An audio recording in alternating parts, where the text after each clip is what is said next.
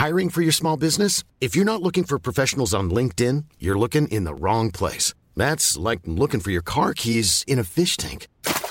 LinkedIn helps you hire professionals you can't find anywhere else, even those who aren't actively searching for a new job but might be open to the perfect role. In a given month, over 70% of LinkedIn users don't even visit other leading job sites. So start looking in the right place. With LinkedIn, you can hire professionals like a professional. Post your free job on linkedin.com/people today.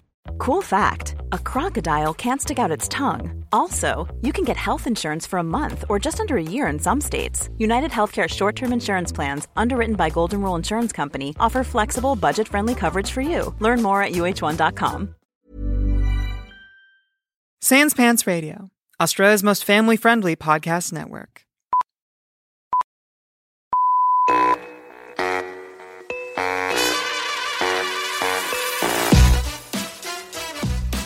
Hey everyone, welcome to Bookish. I'm George Demerels. This is a show where we ask you what's your story and what does it say about you. Today on the show we have a lecturer and literary studier at Deakin University, Andrew Dean. He's also written 2 books, one of them out this year, and has a batting average of 25. So welcome to the show. That was maybe a bit generous. I think 25 was me gilding the lily slightly and including non-league games. Yeah, that's right. I would love if someone actually was pedantic enough to chase that up and hold you to account for it. That'd be fantastic. But yes, thank you for coming on the show. I managed to butcher that intro even after asking you. Because your PhD is in English. English, okay. Yeah. So technically, that makes you doctor, right? It does, but do not ask me to do CPR on a flight. Yeah, I was wondering whether there's like a bit of a social pressure with those situations to play down the doctoriness, just because obviously you put all that work into it, but you know the miscalculation people make. There's actually a lot of different views on this. I mean, some people feel like that for a long time, especially people who have been marginalised historically, feel like they have worked a long time to have the name to be able to be called doctor, and they want to use it. Some people feel like it's an odd kind of, social hierarchy kind of thing. I don't tend to use it, but some people do. It's surprisingly fraught, I would say.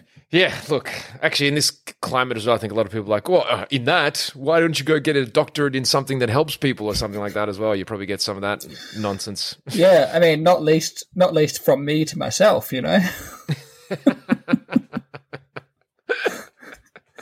That's a good point as well. Yeah, you got to love biggest critic, eh?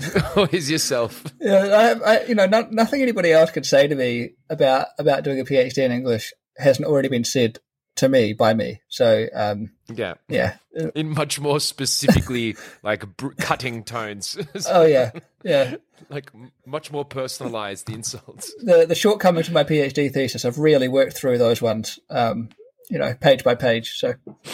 Okay, so to give a bit of background, because so you're from New Zealand. I am. Yeah, and you grew up there, and then so is that where you studied and got your PhD? No, so I did my undergraduate degree in New Zealand at the University of Canterbury, and then I got a scholarship and went to the UK and did my PhD there. All right, where did you do it in the UK? I was at Oxford, so I did a master's and PhD there, and then I was a lecturer for a year at one of the colleges, St John's.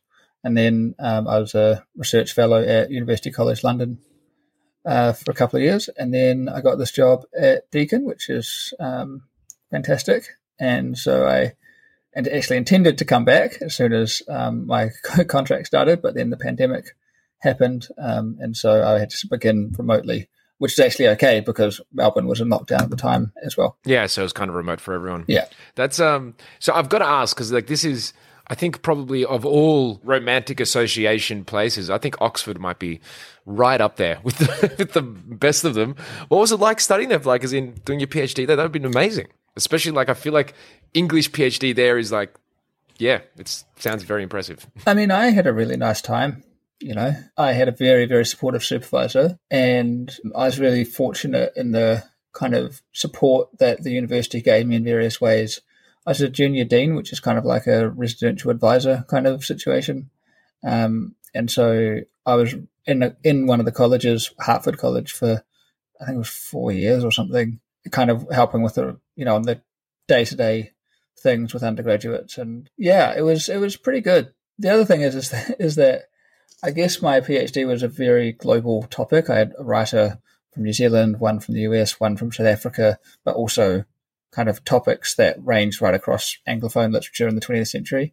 And the library system, and also the kind of talks and, the expertise that are in the university just made that so much more possible. Well, you're one of the top universities in the world, right? Yeah. I mean, there's just other nice things about Oxford, which is I just had a lot of friends there, went to the pub, nice summer walks, played a lot of cricket. It was all pretty nice. Yeah, that'd be like, actually, when I visited one time, because I'm a big Lord of the Rings fan, so I actually went down and visited Oxford because they had an exhibition of Tolkien stuff, like right next door. So I actually was like, oh, I'll go down and check it out anyway. So I went down and just checked out Oxford whilst also going to check out that. It's looked lovely. It looked lovely down there. Like, it's just the whole, it's like a town focused around the university. So it seems like a really nice vibe. Like if you were there, you really would feel like you're amongst, the whole place is kind of structured for the learning. So in that way, it seems. Yeah, it really was. It really was. It is kind of funny living in a town that is very popular with tourists. It's very well connected to London, quite close to Heathrow. And so you get a lot of tourists. The day that I went to hand in my PhD, I was walking around with these two big volumes, I guess the bound versions of my thesis to hand in to the examiners. Kind of nervous because this is the summation of 3.5 years' work. And this person who's obviously just come in for the day comes up and says, what are you doing? Is that your PhD? And I said, yeah.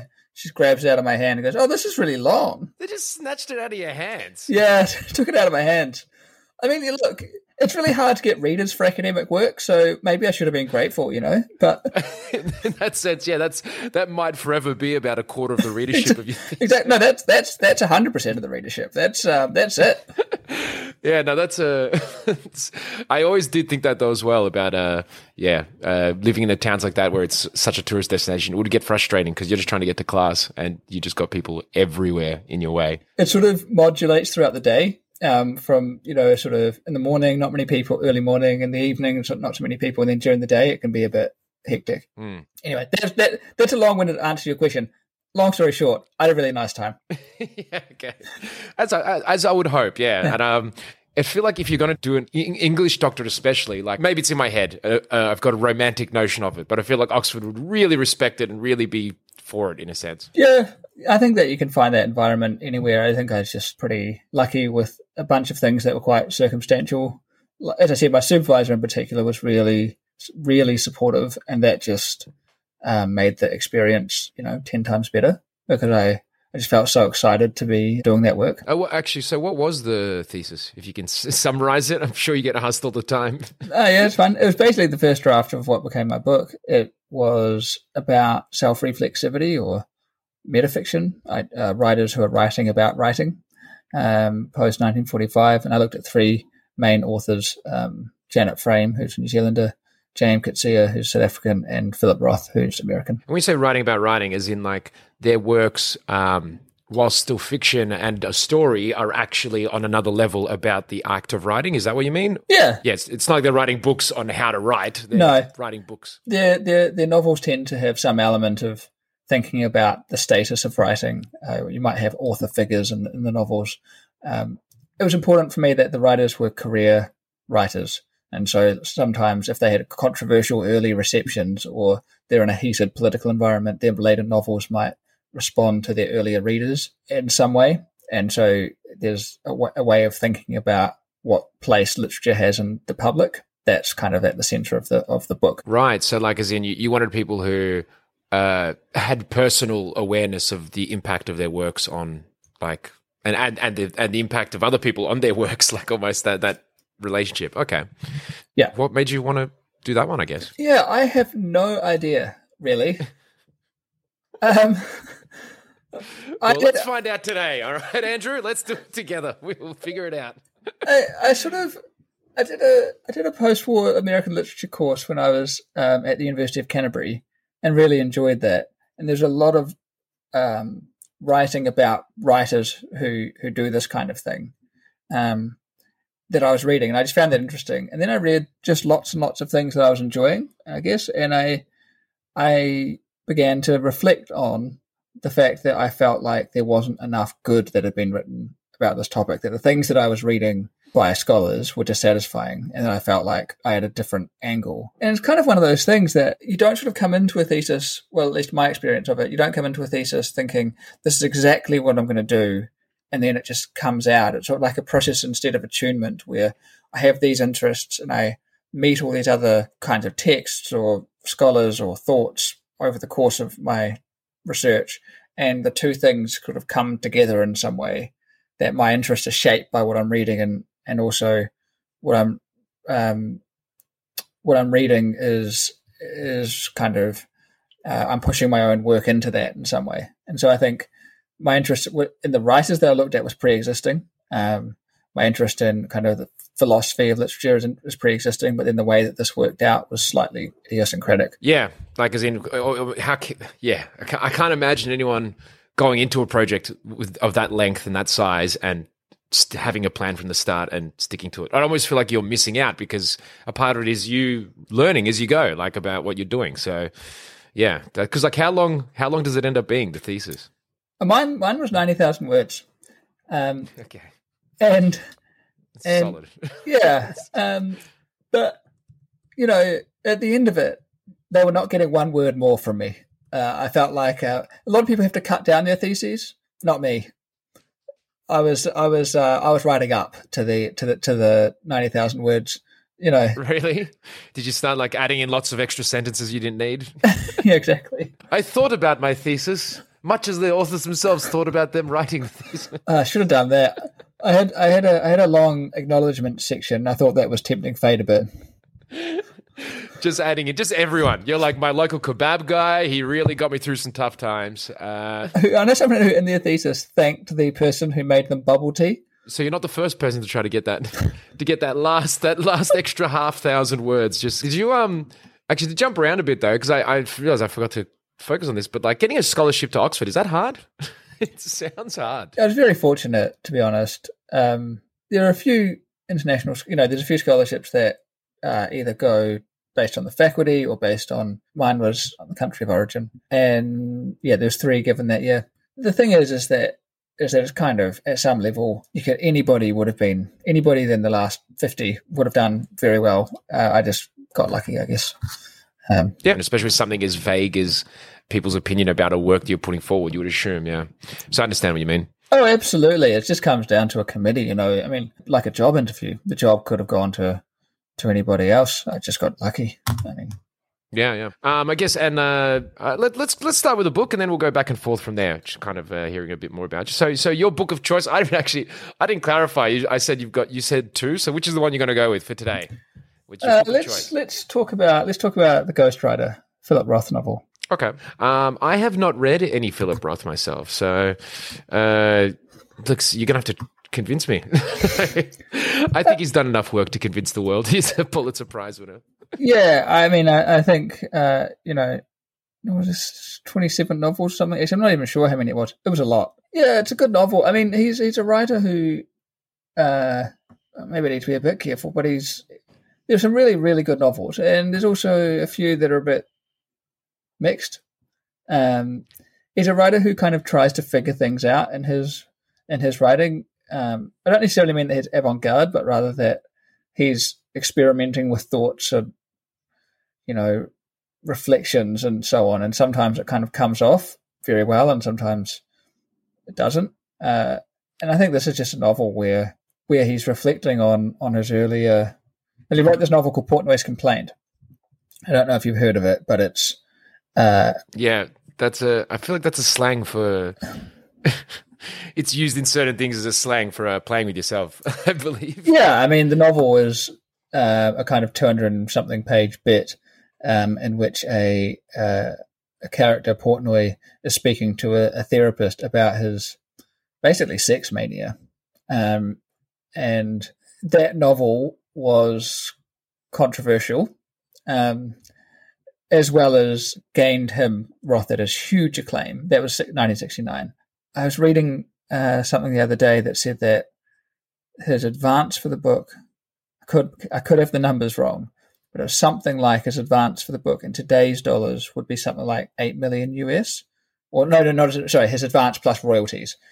So he became this really wealthy, kind of important public writer at that time, appealing to this mass public. 10 years earlier, he won the National Book Award for Goodbye Columbus, which is a volume of short stories and a novella, which also got public acclaim and was controversial, but for quite different reasons. It was basically hated by a particular group of Jewish American public figures for putting them at risk in some way.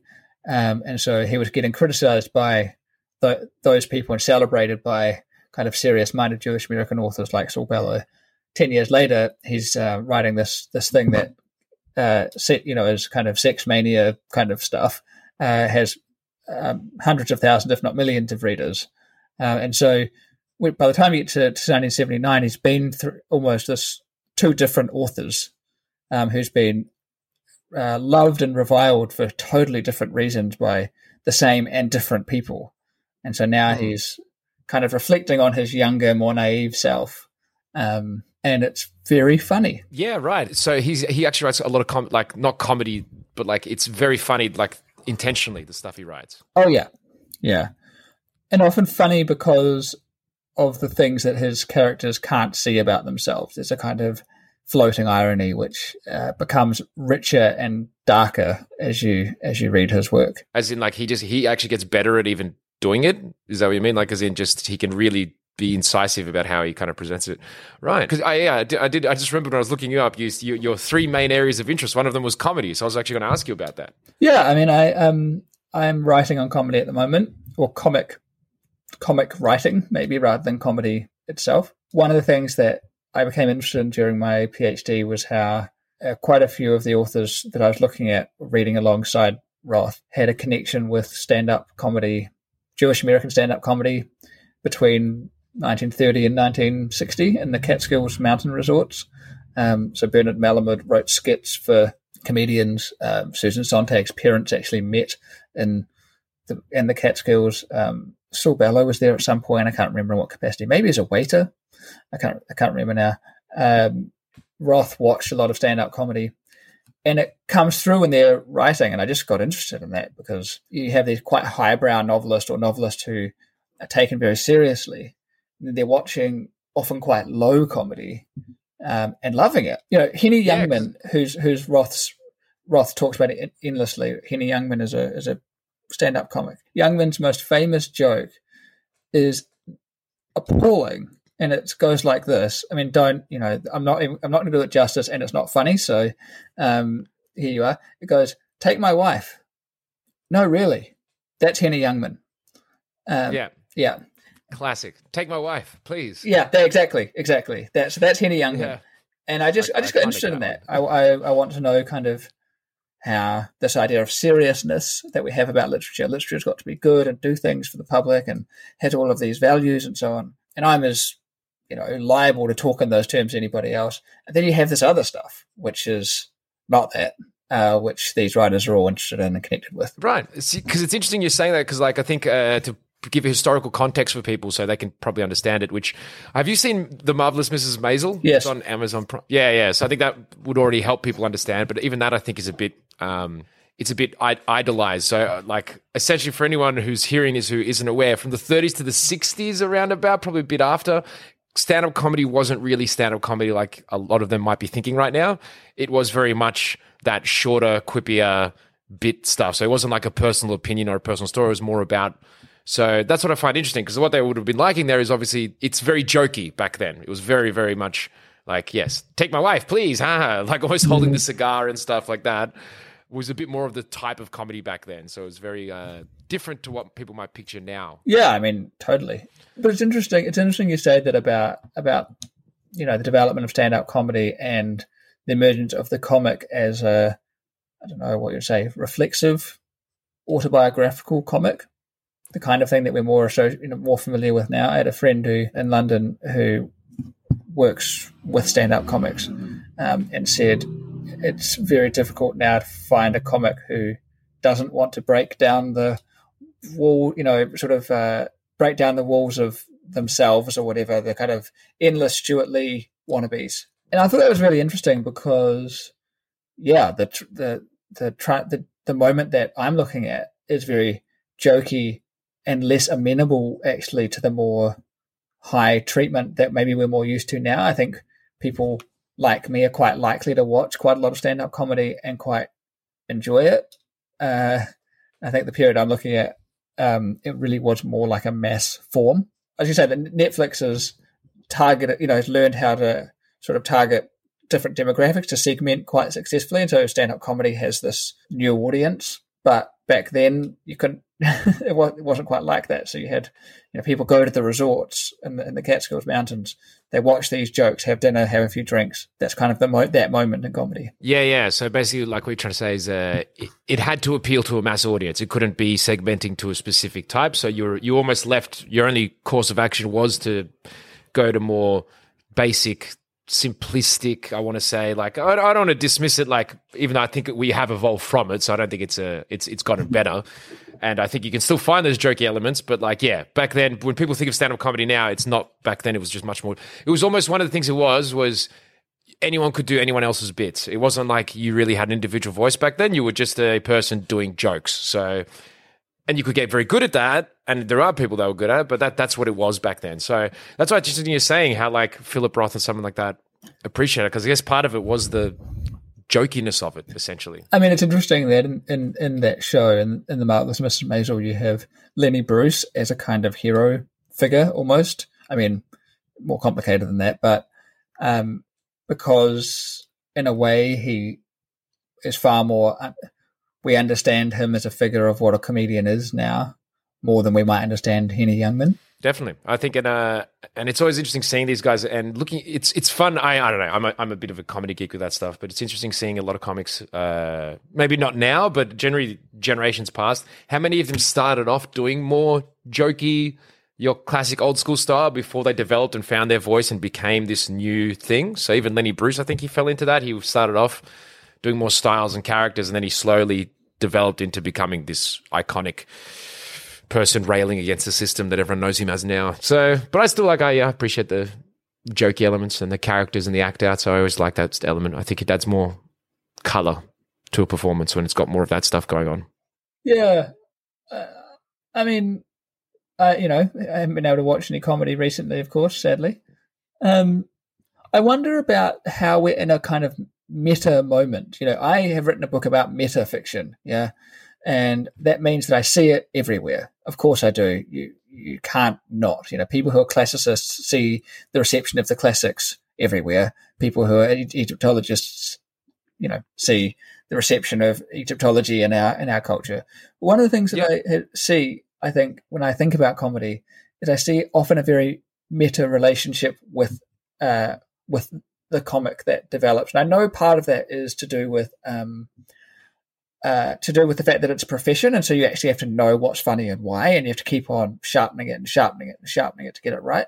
But also, there is something about risk, and sometimes it can. There's a way of almost insuring against risk when you seem to know what you're doing. You seem to know what you're doing. Yeah, and I sometimes when I'm watching a comedy, I think to myself, own it. Do the risky thing. Don't be meta about it. I don't know if that's an insane view to have, but it's something. I think it's something particular to comedy, actually, more than it is to literary writing or anything else. You think? Like, as in terms. So what you're saying right now, essentially, whatever you're doing, do it 100%. Like, as in, if you're doing any commitment, having any opinion, having any view, don't go halfway with it. Own it completely, and don't back down from it at all. I think it's often that comics will worry about. It's a bit more than that. I think comics can often kind of be.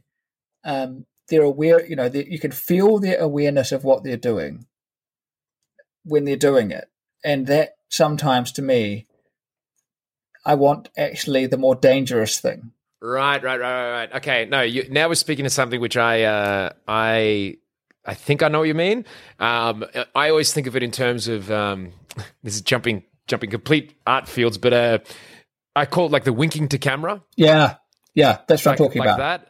Yeah, yeah. So the idea where like, and this is like one of the things I hate most about like the Marvel movie thing, where it's like, oh, we know that we're doing this thing even as we do it, and so no one ever like commits 100% to just being that thing. They're always like got to be self-aware at the same time and be like, oh, look at me. It's like, look at me doing this thing. So yeah, if that's what you mean, I 100% agree. Because it's a safer place to be, like to be acting like that rather than just committing to whatever your thing is. So yeah, no, it is riskier though. It's definitely riskier. Oh, absolutely. Yeah. One of the novels that does this best is David Grossman's A Horse Walks Into a Bar, which is I don't know if you've read it. It's a stand-up comic giving a comedy performance over 200 pages, no chapter breaks. This kind of very quickly accelerating novel. It's in Israel. This guy is on tour, so he's invited somebody there, two people it seems, and trying to read the tone of the novel is so hard because you can't read the tone of the performance. Is he performing a woundedness on stage, the comic, in front of these people, or is he doing some kind of a bit, and we just don't really know? And then you have those quite kind of traditional Jewish jokes that sit in the middle of it, and so tonally, the novel moves all around in these very uncomfortable places, and it's quite masterful in the way that it's doing it. And so the winking to camera, as you called it, doesn't quite happen in the same way, and it's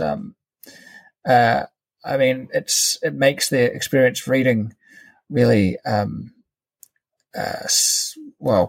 somewhere between funny and deeply punishing, which is a great place to be. So.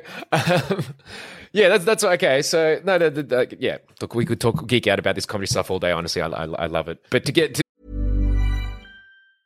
A lot can happen in 3 years, like a chatbot may be your new best friend. But what won't change? Needing health insurance. United Healthcare Tri-Term Medical Plans, underwritten by Golden Rule Insurance Company, offer flexible, budget-friendly coverage that lasts nearly 3 years in some states. Learn more at uh1.com. Hiring for your small business? If you're not looking for professionals on LinkedIn, you're looking in the wrong place. That's like looking for your car keys in a fish tank.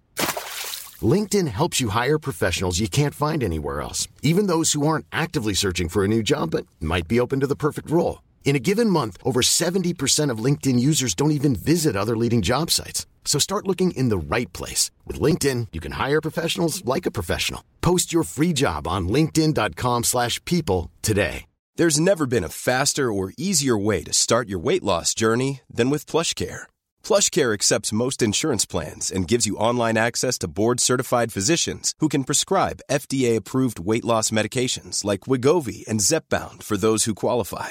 Take charge of your health and speak with a board-certified physician about a weight loss plan that's right for you. Get started today at plushcare.com/weight loss. That's plushcare.com/weight loss. plushcare.com/weight loss.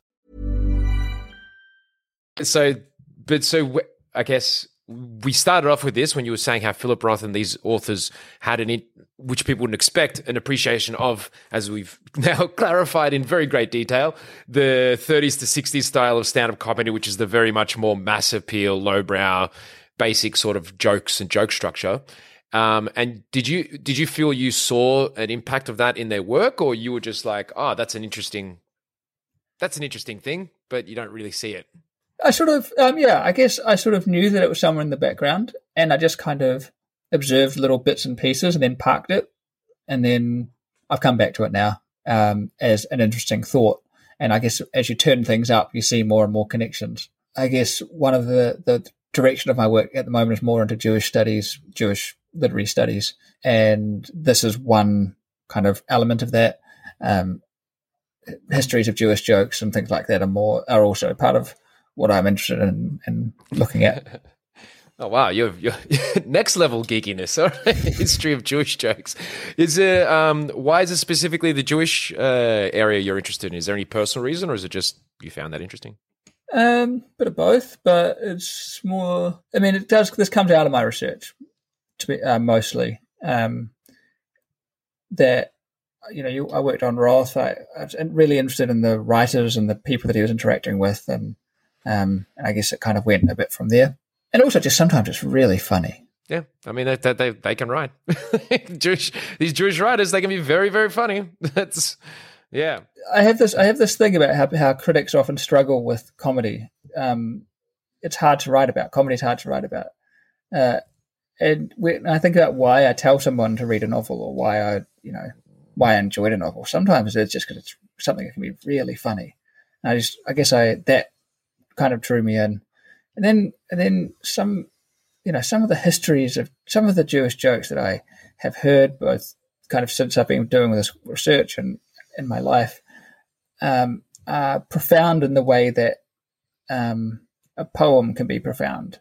They have an intelligence to them that I find really enriching, and I want to think more about that. I mean, that's, again, I don't want to go pulling my own thing of how, stand-up comedy is so beautiful, but comedy, it's so sweet. But, like, I agree with, like, the sense that a good joke is like a good poem in terms of, like, you're trying to say way more than what is being said in as short of amount as possible. So the shorter you can do it, the more you can hit different things. So people are like, oh, wow, that's saying this and it's commenting on that and it's commenting on that. That's impressive. Like, that's, I think, a combination between the two. So, yeah, I know what you mean when you say that.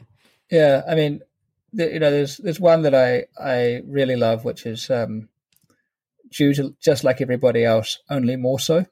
And that the compression of that joke is so wonderful because it's so short, and there's so much kind of love in that joke if you know the target. Yeah, because it goes both ways. It's like anxiety riddled and clever. Yeah.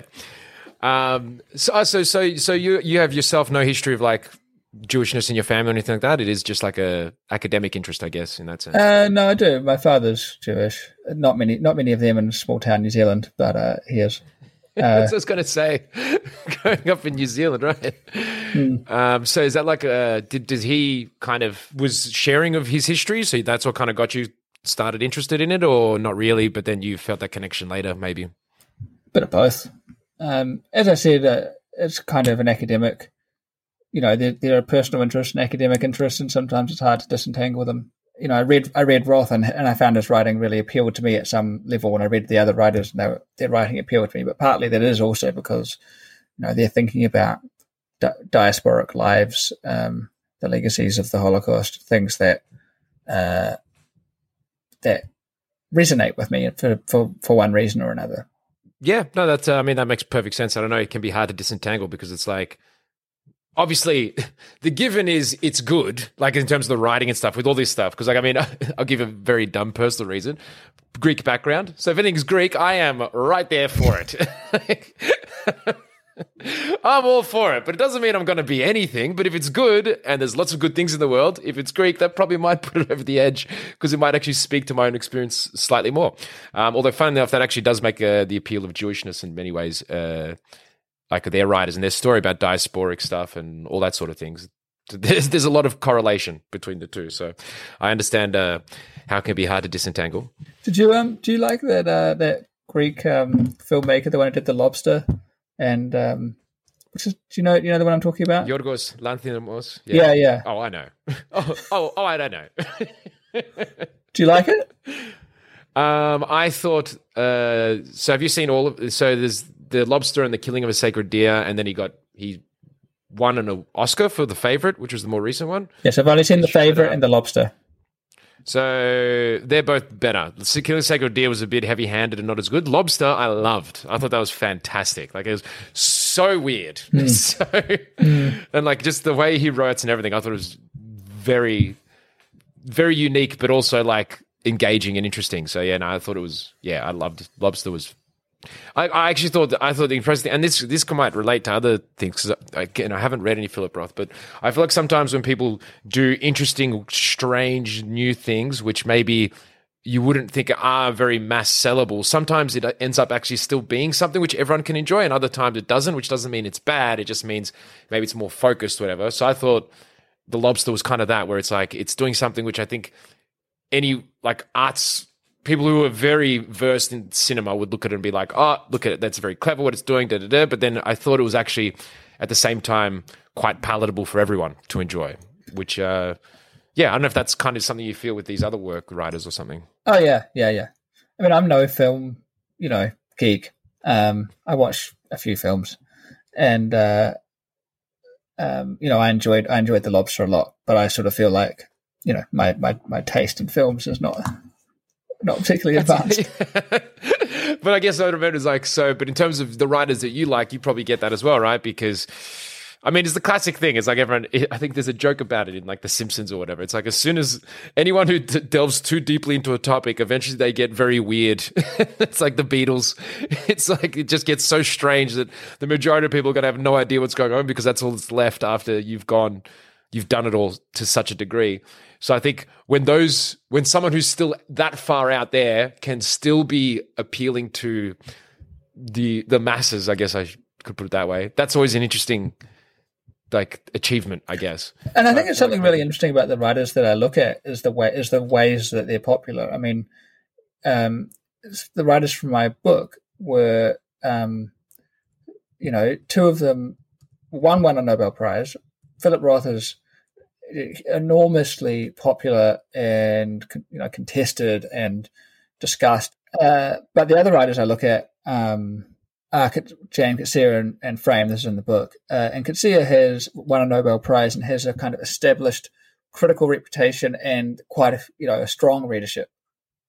Even though he writes difficult, forbidding things, spare prose can sometimes be quite hard to tell if you would come in afresh to Coetzee's writing what's going on, especially in the most recent novels, but still, a real seller.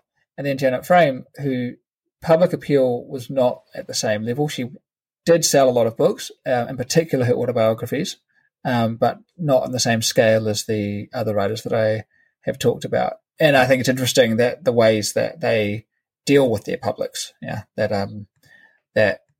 sometimes, Roth is a writer who's absolutely obsessed with literary form and tries to write some things that are quite experimental, but has this mass readership. Coetzee actually not, very, very interested in literary theory and politics and all these kind of things.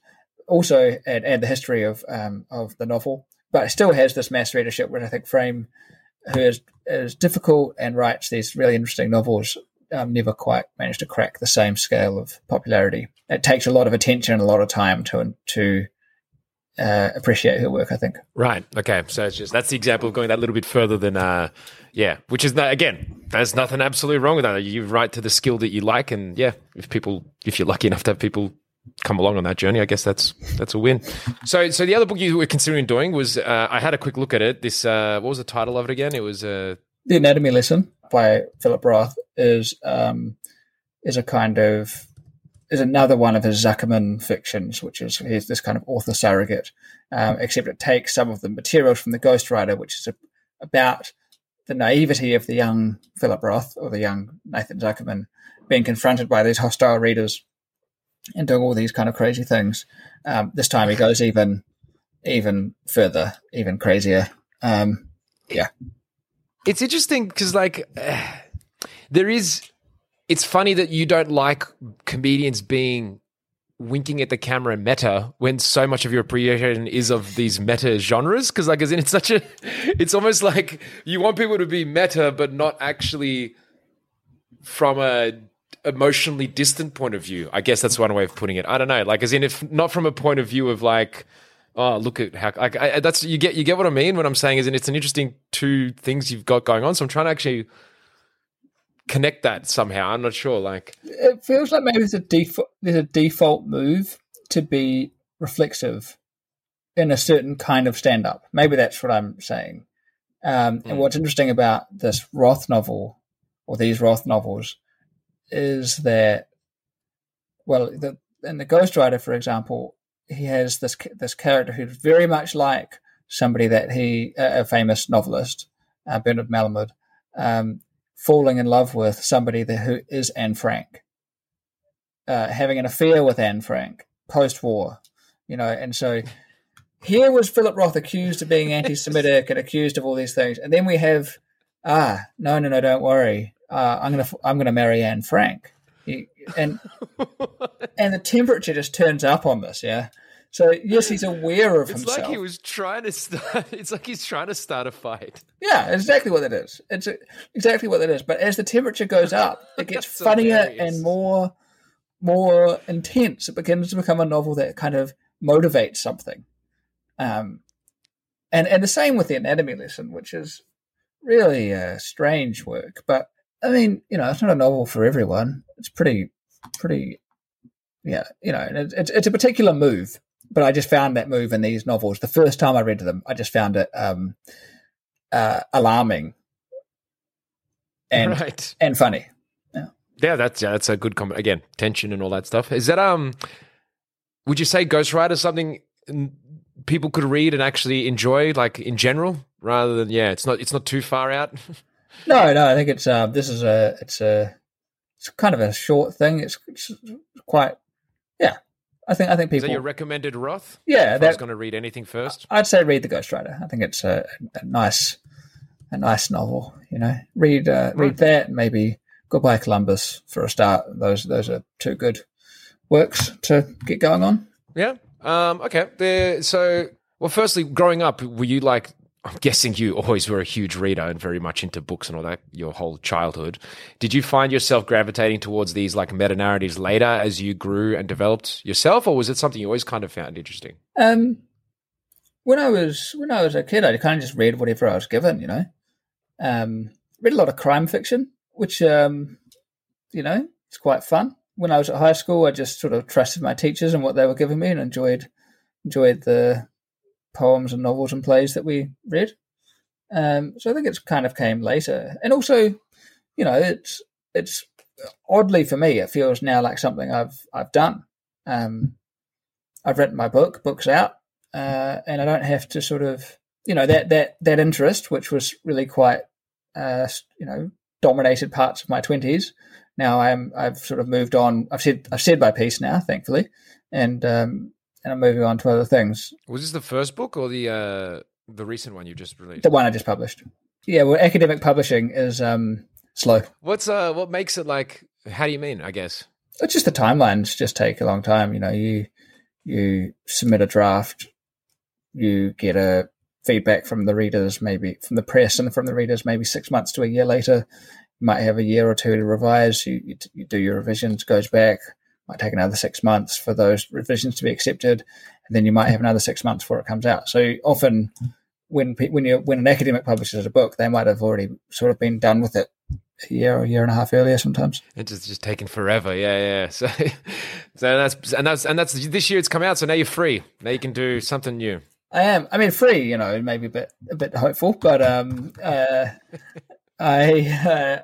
working on new stuff, working on new material. The tour's finished, Exactly. That's all I can relate. I know it's usually not this multi-year one like that, but I get it. Because I saw your other interests when I was looking you up was World War II and colonialism and post-colonialism through the lens of literature as well. Is that something you want to focus on a bit more now, or is that kind of?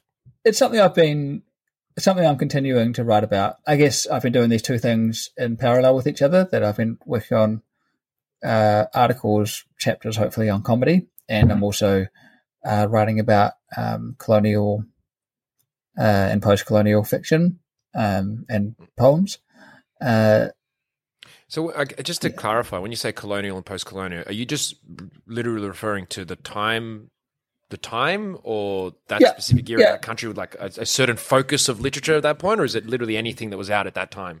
Oh, I mean, I guess I'm looking at particular places and times.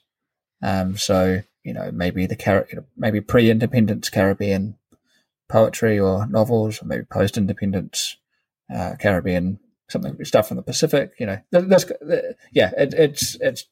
to do with the locations and the moments in their political history. Yeah, it seems like your areas of interest do seem to coincide quite a lot with you. With your Jewish father, and then having interest there, and then you're in New Zealand, obviously a colonized country, and you're like, I just happen to like these areas. Yeah, it's funny, isn't it? I never thought of it that way, but I think it's probably that your life and education and training and experience gives you certain kind of things that you can choose to work with or not. And in my case, I was quite happy working with them. I mean, some people from my background become historians of medieval Europe, but yeah, I guess that's I guess that's kind of what I was given, and I feel I just sort of sustains my interest, maybe. And look, I think there's some evergreen topics there. Especially the impact. I mean, post-colonialism technically is forever.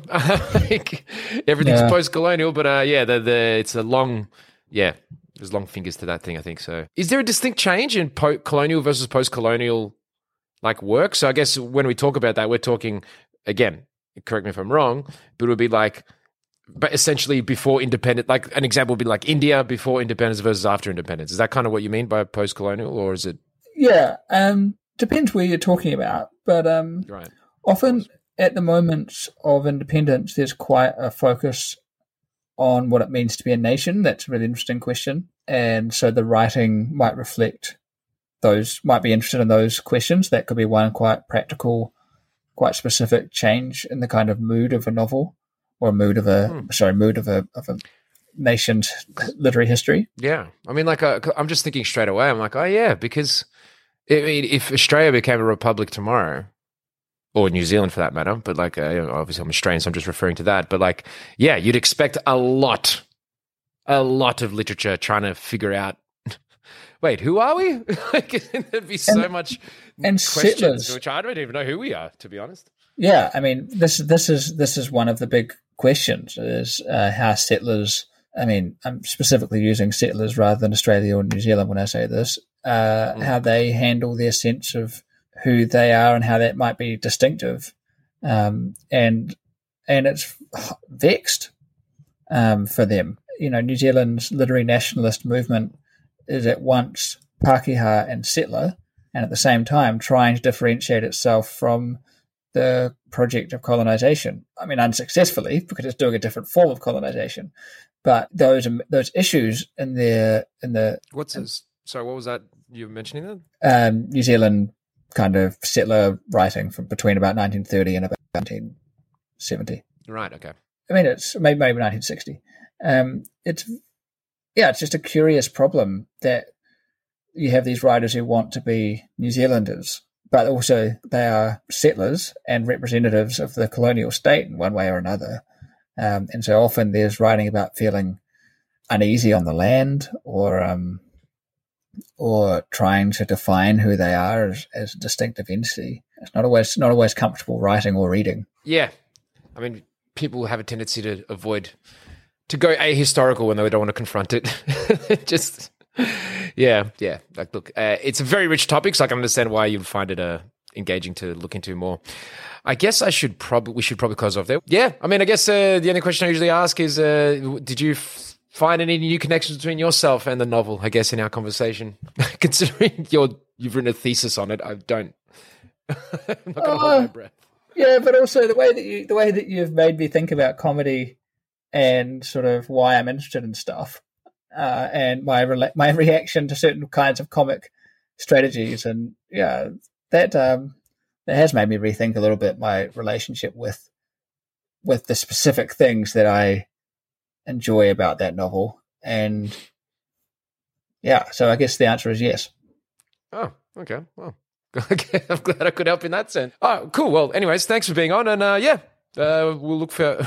Actually, one last thing. Do you want to give a shout out to anything? Do you have any? Should anyone go buy one of your books or something? Wouldn't force that on anybody. Nice. All right. Well, thanks very much for being on. Thanks. Cheers.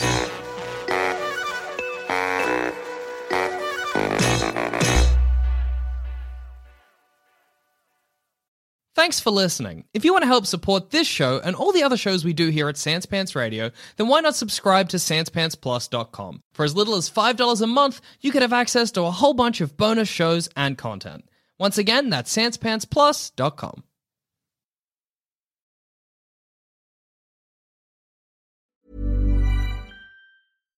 When you make decisions for your company, you look for the no-brainers. And if you have a lot of mailing to do, Stamps.com is the ultimate no-brainer. It streamlines your processes to make your business more efficient, which makes you less busy.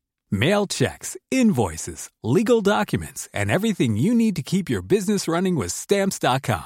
Seamlessly connect with every major marketplace and shopping cart. Schedule package pickups and see your cheapest and fastest shipping options from different carriers, with rates up to 89% off USPS and UPS rates. And with the Stamps.com mobile app, you can take care of mailing and shipping wherever you are. Make the same no-brainer decision as over 1 million other businesses with Stamps.com. Sign up with code PROGRAM for a 4-week trial, plus free postage and a free digital scale. No long-term commitments or contracts. That's Stamps.com. Code PROGRAM. The secret to visibly firmer, summer-ready skin is here. Osea's #1 best-selling Undaria Algae Body Oil. Clinically proven to instantly improve skin elasticity and transform dull, dry skin to silky, soft, and unbelievably glowing. Rich yet never greasy, Undaria Algae Body Oil is formulated with sustainably sourced seaweed to help replenish the skin's moisture barrier, and 7 nourishing active botanical oils for results you can see and feel all over. The best part? Its signature scent. A blend of freshly squeezed grapefruit, cypress, and mango mandarin transports you to sun-kissed summer days. This all-natural scent is unforgettable. Everything Osea makes is clean, vegan, cruelty-free, and climate-neutral certified, so you never have to choose between your values and your best skin. Get healthy, glowing skin for summer with clean, vegan skincare from Osea. Get 10% off your first order site-wide with code GLOW at OseaMalibu.com. That's OSEAMalibu.com, code GLOW.